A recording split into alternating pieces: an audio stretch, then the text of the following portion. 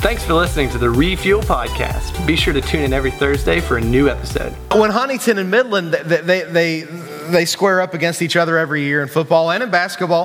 One of the things that makes it a rivalry is the schools are pretty much right next to each other, same county, right? So that's what makes it, we're still like throwing smoke up here, Johnny.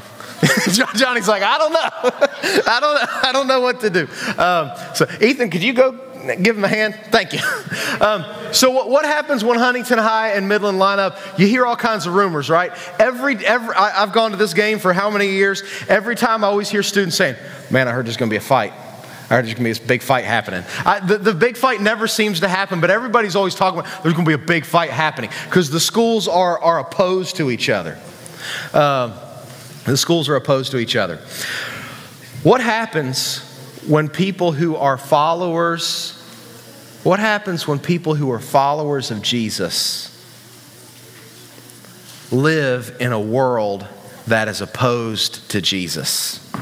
What happens to those followers of Jesus? They receive opposition because of who they follow. I know not everybody's able to get to the questions that we usually ask during TAG.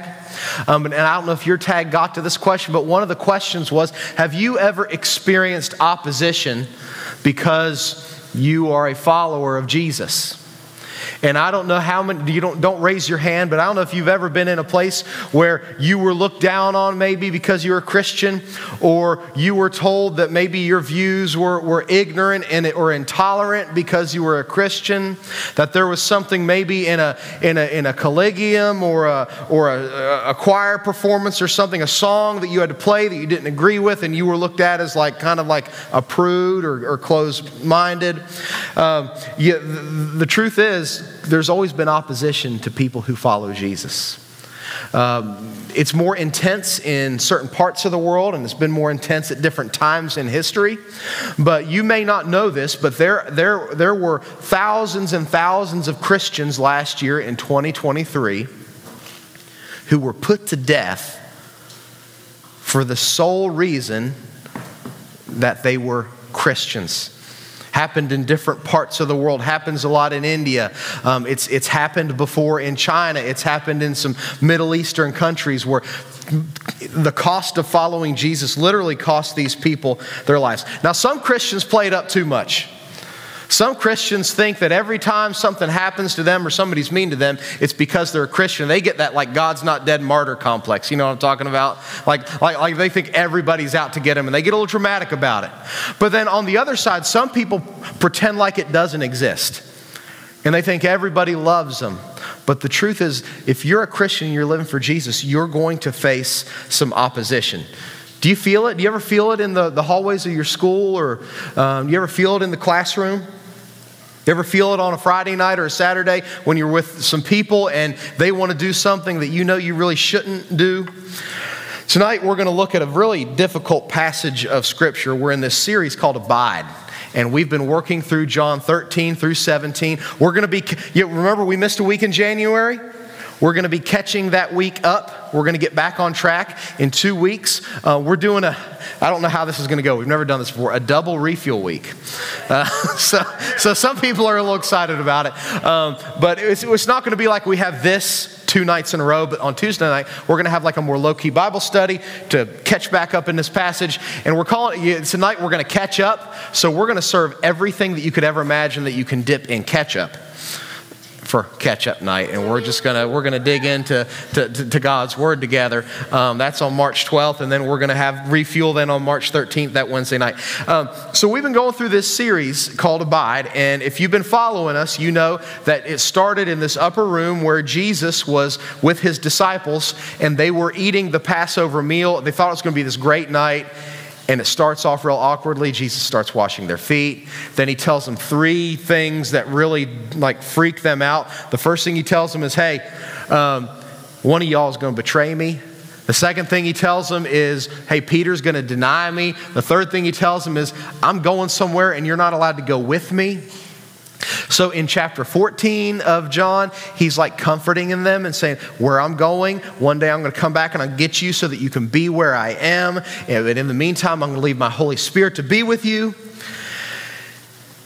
And last week we were in John chapter 15, and Jesus talked about how important it was that we were connected to him. We talked about how, remember we got into all this viticulture, where we got into all this like grapes and vines and wine and all this stuff. And well, we realized Jesus is the vine, and the more we're connected to him, the more fruitful we are spiritually.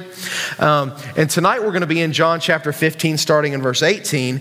And the big skinny for this session tonight is this, that when I abide in Jesus, this is something that you can remember. When I abide in Jesus, when you abide in Jesus, when I abide in Jesus, I'm never alone. When we're talking about opposition, people who are against us because we're following Jesus, remember that you're never alone. So let's turn to John chapter 15, verse 18. And as we're turning there, let's answer these questions. You're going to become a John expert by the time this series is over. Who wrote the book of John? What's so special about the guy? Jesus' rider. He was Jesus' ride or die. He was Jesus' best friend. How is John different than the other three historical accounts of Jesus' life, Matthew, Mark, and Luke? Y'all are usually on this. What's so different? What's that? Different. It was different. It's written from a different perspective. The first three are called the synoptic gospels, seen from the same perspective. John, where he was close to Jesus, has an interesting perspective, a new way to look at Jesus. And what's the cheat code to John? I've got it on the screen, right? All these things that Jesus said and did were written down, John 20:31, written down so that you might believe that Jesus is the Son of God. And that by believing, by trusting in Jesus, you'll have eternal life. You'll have life in his name. So John chapter 15, we're going to read verses 18 through chapter 6, verse 4. It's all kind of like one section. So let's read it. Now, where did Jesus leave it? Where did we leave off what Jesus said in verse 17? He said, "This is my commandment." He restates it. Love one another. Love one another. Look at the person next to you, say, love one another. That's where we're... Don't say it in a creepy way. This is not a time to pick up girls, guys. That's the jumping off point for verse 18. So here we go. Everybody in. If you have your Bible, open your Bible to John 15. If you don't, pull it up on your phone or look on the screen behind me. Let's all dig into God's Word together. Then we're going to pray, and then we're going to look at, and then we're going to study it. John 15, verse 18. If the world hates you, know that it hated me before it hated you. Actually, we haven't done this for a little while. Let's all stand as we're reading God's Word so that we can be dialed in. And sometimes it's easy just to read and forget that this is the God-breathed Word of God. So let's read this together, and then we're going to pray, and then you can be seated. If the world hates you, know that it hated me before it hated you. If you were of the world would love you as its own. But because you are not of the world, but I chose you out of the world, therefore the world hates you. You notice all the time it says hate, hate, hate, hate, hate. Remember the words I said to you, a servant is not greater than his master. If they persecuted me, they'll persecute you. If they kept my word, they'll keep yours. But all these things they'll do to you on account of my name, because they do not know him who sent me. If I had not come and spoken to them, they would not have been guilty of sin. But because now they have no excuse for sin. Whoever hates me, there's that word again, hates my Father also. If I had not done among them the works that no one else did, they would not be guilty of sin. But now they have seen and hated both me and the Father. But the word that is written in their law must be fulfilled. They hated me without cause. But, it's one of those big buts of the Bible. But when the Helper comes, who I'll send to you from the Father, the Spirit of truth, there's the Holy Spirit again, who proceeds from the Father, he will bear witness about me, and you also will bear witness because you've been with me from the beginning. I've said all these things to you to keep you from falling away. They'll put you out of the synagogues. Indeed, the hour is coming when whoever kills you will think he is offering service to God. That's what's continuing to happen around the world. And they will do these things because they have not known the Father nor me. But I've said these things to you that when their hour comes, you may remember that I told them to you. Let's pray together. And God, we read your word, and it's a heavy part of your word. These are heavy words that you've said. But God, I believe that in these words are messages to the two kinds of people that are in this room tonight. Lord, I believe that in your word tonight, there is a message to those who are lost. There's a message to those who need to trust in Jesus as their Savior. And I believe, Lord, there's also a message in here, in your word, for those of us who were saved, those of us who have trusted in you. So God, I pray that as we study your word tonight, that you'll save the lost, and that you'll send the saved to the lost to tell them about you. In Jesus' name, amen. All right, have a seat. So we're talking about opposition. We're talking about the way the world opposes Christians. And if you look at this section here, we got some highlighters in here. You got some people that like to underline. If you do, you may want to underline some of these things. Jesus expects us to respond to opposition in three different ways. First, Jesus wanted to know that opposition was going to happen. That's the first thing he wants us to do when it comes to being opposed, having people against you because you're Christian. He wants you to know that it's going to happen. He also wants you that when you feel that opposition, that you don't fall away. Have you ever been in a situation where it would be so much easier to pretend like you're not a Christian? It would be so much easier to just put your faith on a shelf for one weekend. Jesus wants you to be prepared so that you won't fall away, that you won't stop following him. He also wants you to remember these things that he said. He says, I've said these things to you that when their hour comes, you may remember that I told you. He doesn't want us to be surprised when opposition comes.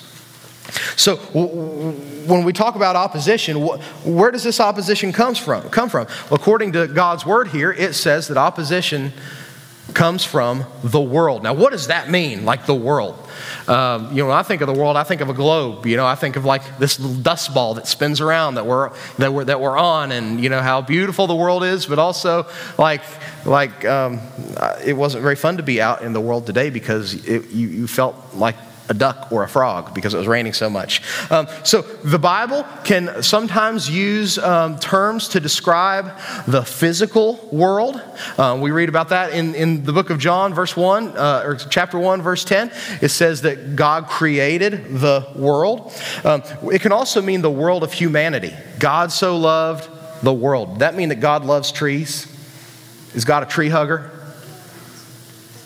Is God like Mr. Earth? I mean, he created it, so I guess he is. But like when it says God so loved the world, did he think, man, I just absolutely love Lake Superior so much that I'll send Jesus? When he's talking about the world, he's talking about the humans of the world, right? He's talking about people. So the world can describe the physical created world in the Bible. It can also describe the people that God loves. But there's a third use, and we see it in John chapter 2, 1 John chapter 2, verses 15 through 17. And it can mean the realm of society. It can mean culture. It can mean the system of the world. So when you think about that, you think about the music that comes out, and you think about what people are saying on TV and on TikTok, and if you're crazy enough to get on Twitter, the things that people put on Twitter. This system of the way of living that's apart from God is also described as the world. And we're given two warnings about the world in the Bible. The first we find in Romans chapter 12, verse 1 through 2. That was D-Now 2 years ago. Not to be conformed to the pattern of the world. We're supposed to go against it, right? We're supposed to be different. Don't be conformed to the pattern of the world. Don't let everybody else determine what you're going to do. Let Jesus determine what you're going to do. But we're also told not to love the world. 1 John chapter 2, verse 15 through 17 says, don't love the world or anything in the world. All that's in the world are the lust of the flesh, the lust of the eyes, and the pride of life. So here's how the culture, the world operates.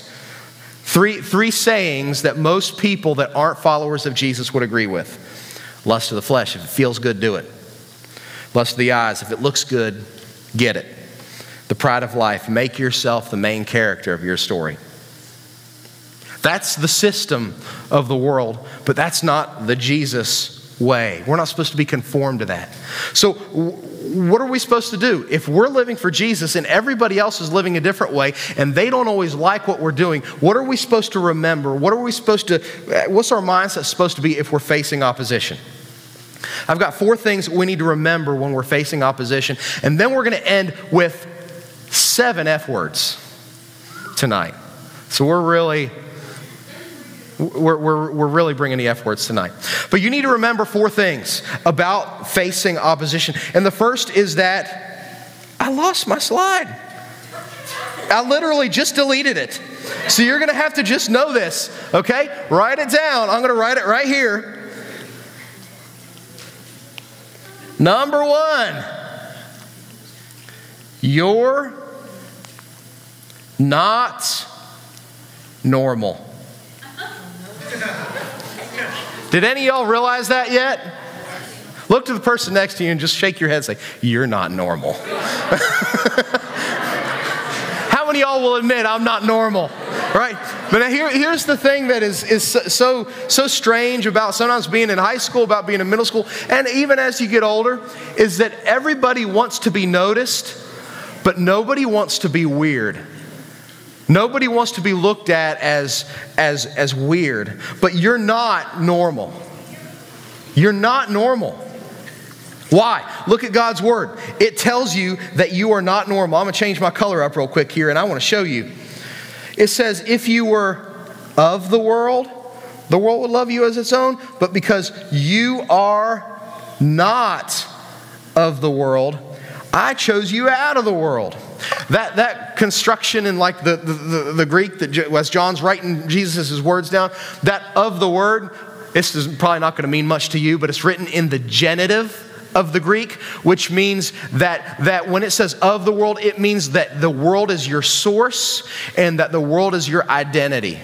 What he's saying is you don't belong to the world anymore because you've been saved, you've been trusted in Jesus. What happens when you're saved? Jesus told, what's that dude's name? You ever have a brain fart?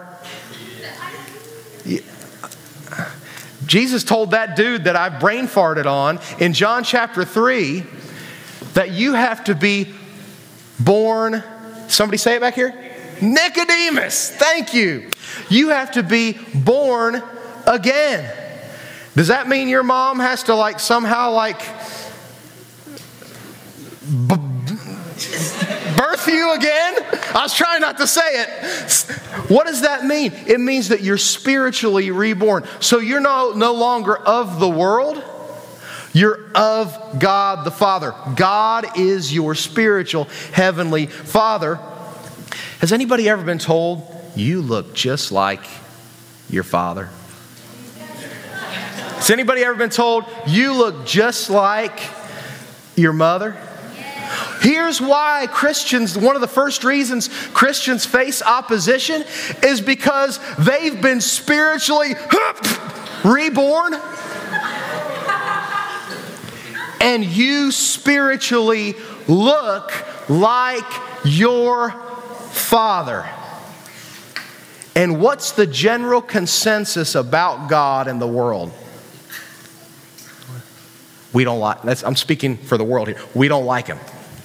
So when there's somebody that's walking around saying things that God would say and doing things that God would do, how are people going to react to that? They may be opposed to that. So we've been born again. It has to do with our Heavenly Father. It's also an identity thing. It says the world would love you as its own. But guess what? They don't own you. You're owned by God. So you're not normal. Somehow we think that if Christians could just, sometimes I run into people say, man, if Christians could just be a little bit better at PR. You know what I mean? Like public relations. If Christians could just stop being, now there are some weird Christians out there. Anybody know a weird Christian? And I mean, they're not weird because they're following Jesus. They're just flat weird. Right? Like they don't wear deodorant, like they're weird. Okay. But I'm not talking about that.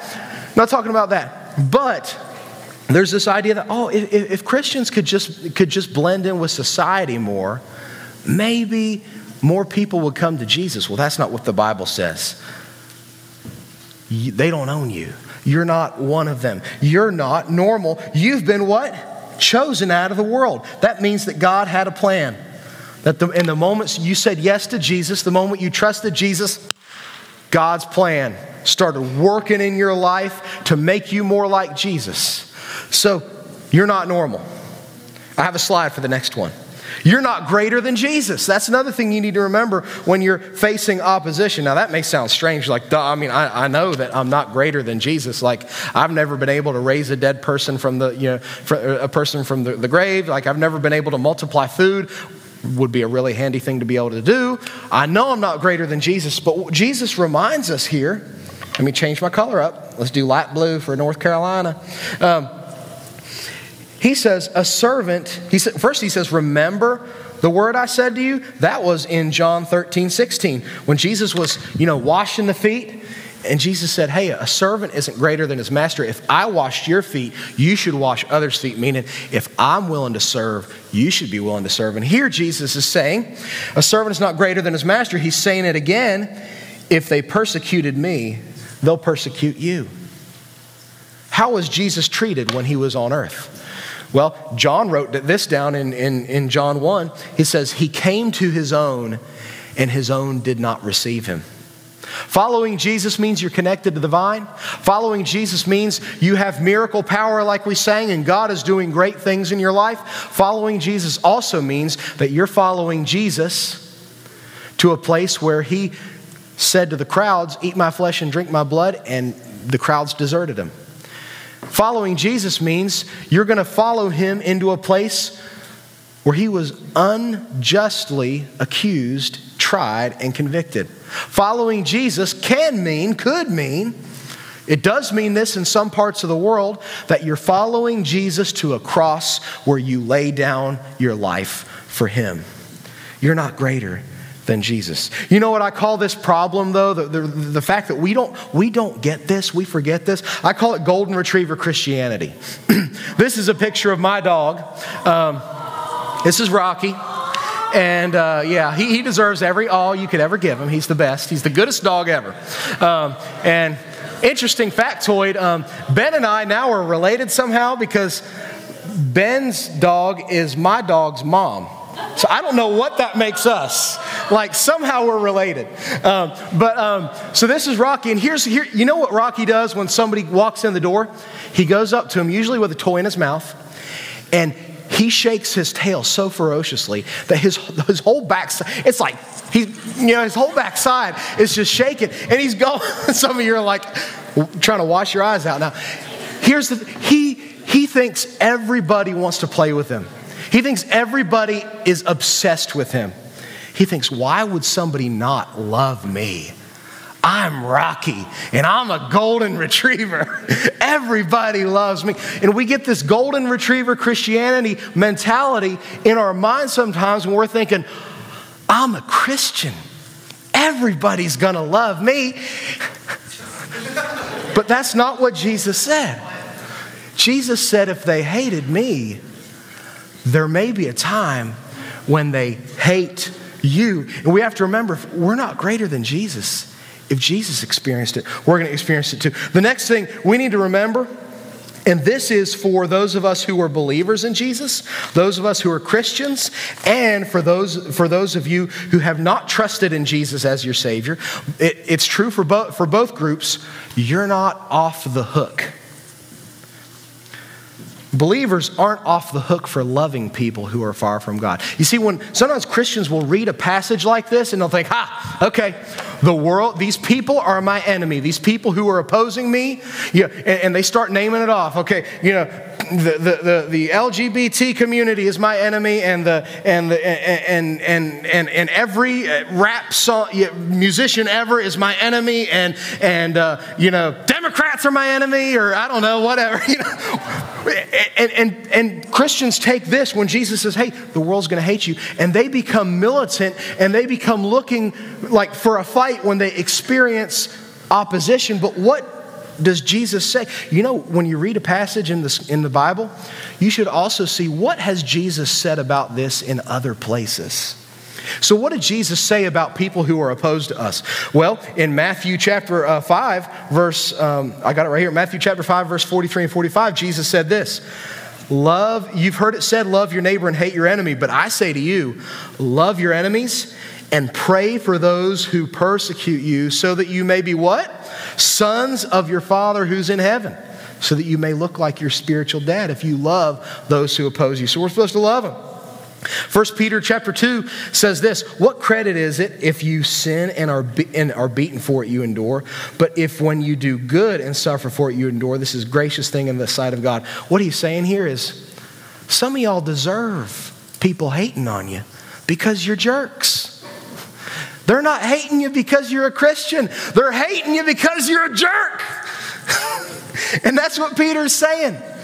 We're not off the hook from loving people just because they're opposed to the way that we're living and just because they're opposed to Jesus. Oh, I was supposed to go to the next slide. Sorry about that. There's the passage there.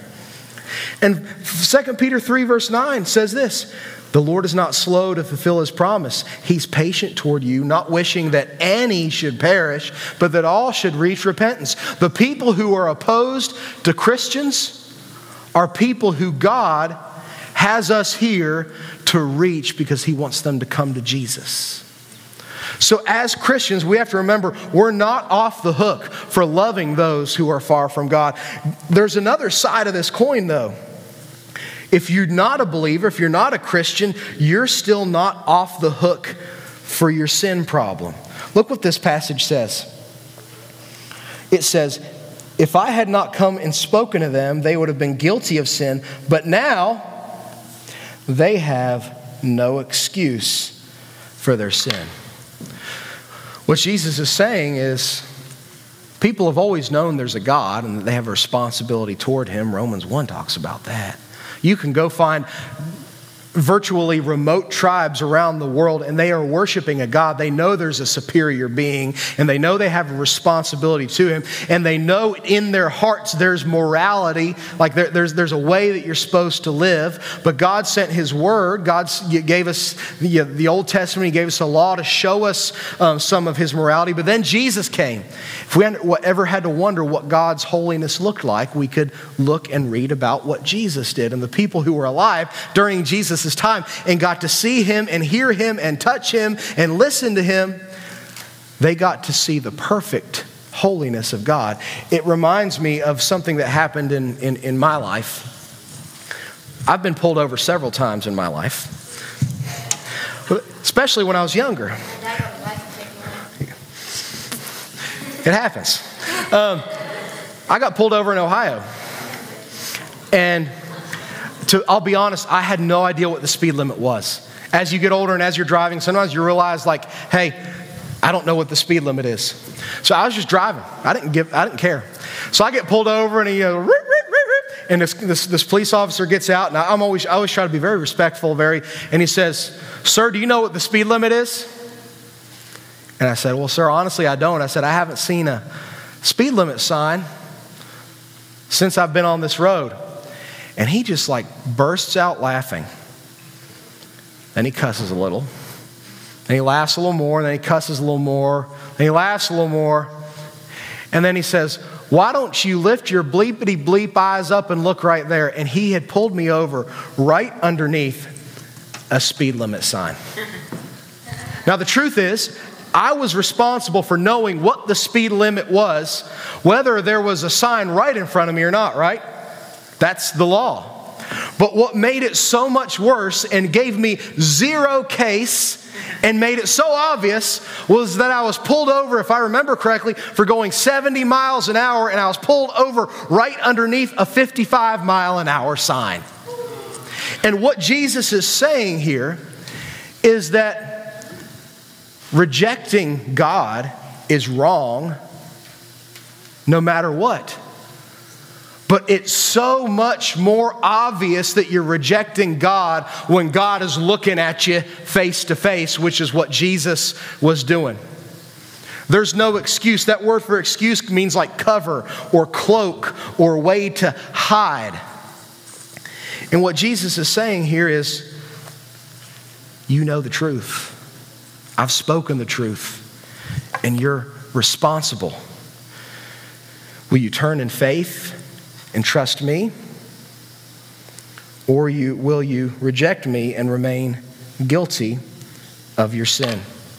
What's so incredible is that after Jesus said this, he was led to a cross where the sin that we're talking about was nailed to the cross with him. And when he died and said, "It is finished," he meant it is finished, that he paid the penalty for the sins of the world, 1 John 2:2. And that anyone who trusts in him can be forgiven of their sin. So we have to remember, believers, you're not off the hook for being loving toward those who are far from God. And those of you who haven't trusted in Jesus yet, you have to remember, you're not off the hook for your sin. The only way to be forgiven of your sin is to trust in Jesus and receive eternal life. The final "you're not" is you're not alone. The end of this passage is just so incredible. Jesus says this. He says, let me change my color one more time. He says, when the Helper comes, who's the Helper? That's the Holy Spirit. We learned that earlier in this passage. When the Helper comes, whom I'll send to you, the Spirit of truth, who proceeds from the Father, he will bear witness about me. He'll speak to you and help you remember what I called you to live, the life I called you to live, how to live the Jesus life. And you also will bear witness about me because you've been with me from the beginning. So he says the Holy Spirit will teach you, again, your heart teach you, and he'll help you to teach others, even those who are opposed from you. What's so incredible about this is that this happened. We can read in Luke chapter 12, Jesus said this to his followers. He said, when they bring you before the synagogues and rulers and authorities, do not be anxious for how you should defend yourself.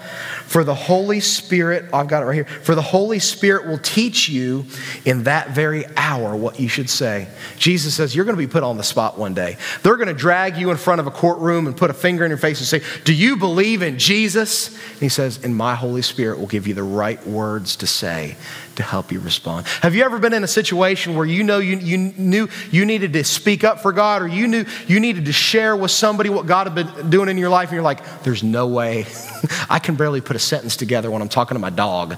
Like, how am I supposed to share the gospel with someone else?" But God gave you the words. That's what he's promising here. You can see that it happened in Acts chapter 4. The disciples were put in jail for preaching the gospel. Through a miracle, they were released, and it says they prayed for boldness. And then in Acts 4:31, it says when they prayed, the place in which they were gathered together was shaken, and they were filled with the Holy Spirit, and they continued to speak the word of God with boldness. In the face of opposition, the Holy Spirit will give you the words, and he'll give you the boldness to speak the truth, even when you feel like you're being piled on. There's a man who was he's a pastor while Hitler was reigning in Nazi Germany. His name was Dietrich Bonhoeffer. He was ultimately put to death because he stood up to the terrible things that Adolf Hitler was doing. But this is what he said.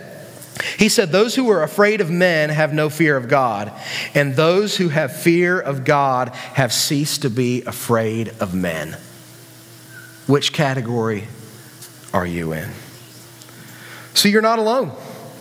And not only are you not alone because the Holy Spirit is with you, you're not alone because you have your brothers and sisters in Christ. One of the things that is kind of difficult in the English language is when you see the word "you," it's hard to tell exactly what that "you" means.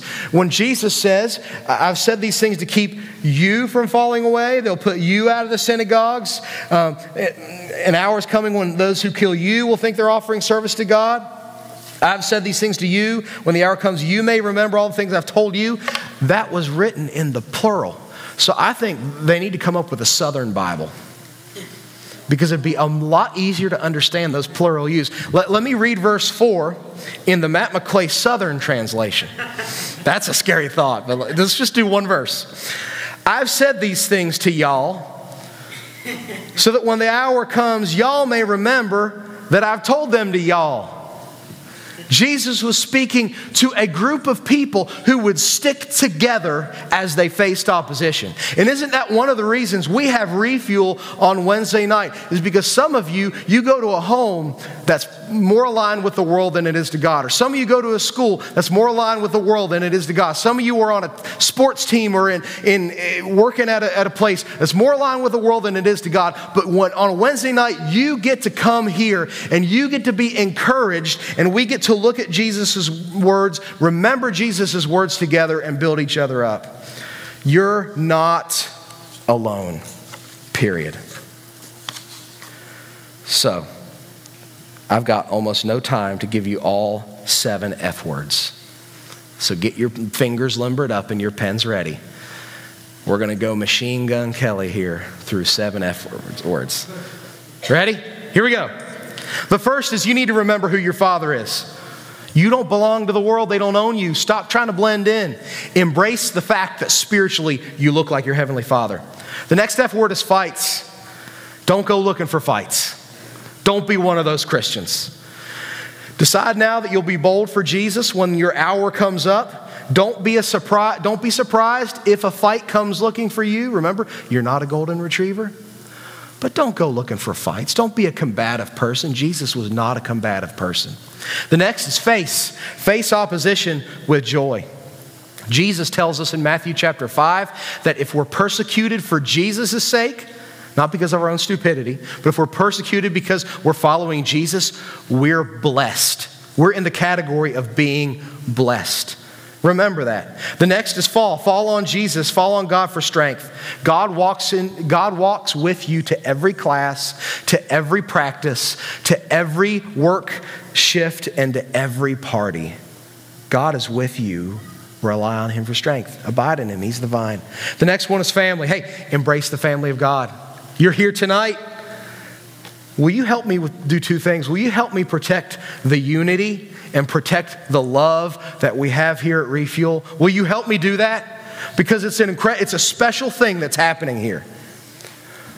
But Satan would like nothing better than to undermine our unity, to divide us, and to put seeds of hate and unlovingness, if that's a word, in our hearts. Will you help me with that? This is a place right now where people can refuel when they live in a spiritually empty world. Let's keep it that way. The next is far. Love those who are far from God. Jesus loved people of the world so much that He died for them. And what did He make you? He made you an ambassador of His love and His gospel. Why are people so mean? Why are people so salty? It's because hurt people hurt people. Our job isn't to hurt them back. Our job is to introduce them to the healer. So who's close to you and far from God that God is calling you to reach? And then the final one is faith. Reach out in faith to Jesus and trust Him for eternal life. Remember, maybe you've run into some Christians who are jerks, but that doesn't change the fact that you're responsible for your sin against God, and that only by trusting in Jesus can you be given new life. Is that you tonight? You've been putting it off? Trust in Jesus tonight and leave with new life. Let's pray. Thanks again for listening to the Refuel Podcast. If you have any questions or would like to review the notes from this podcast, be sure to download the Refuel app from the App Store on any mobile device.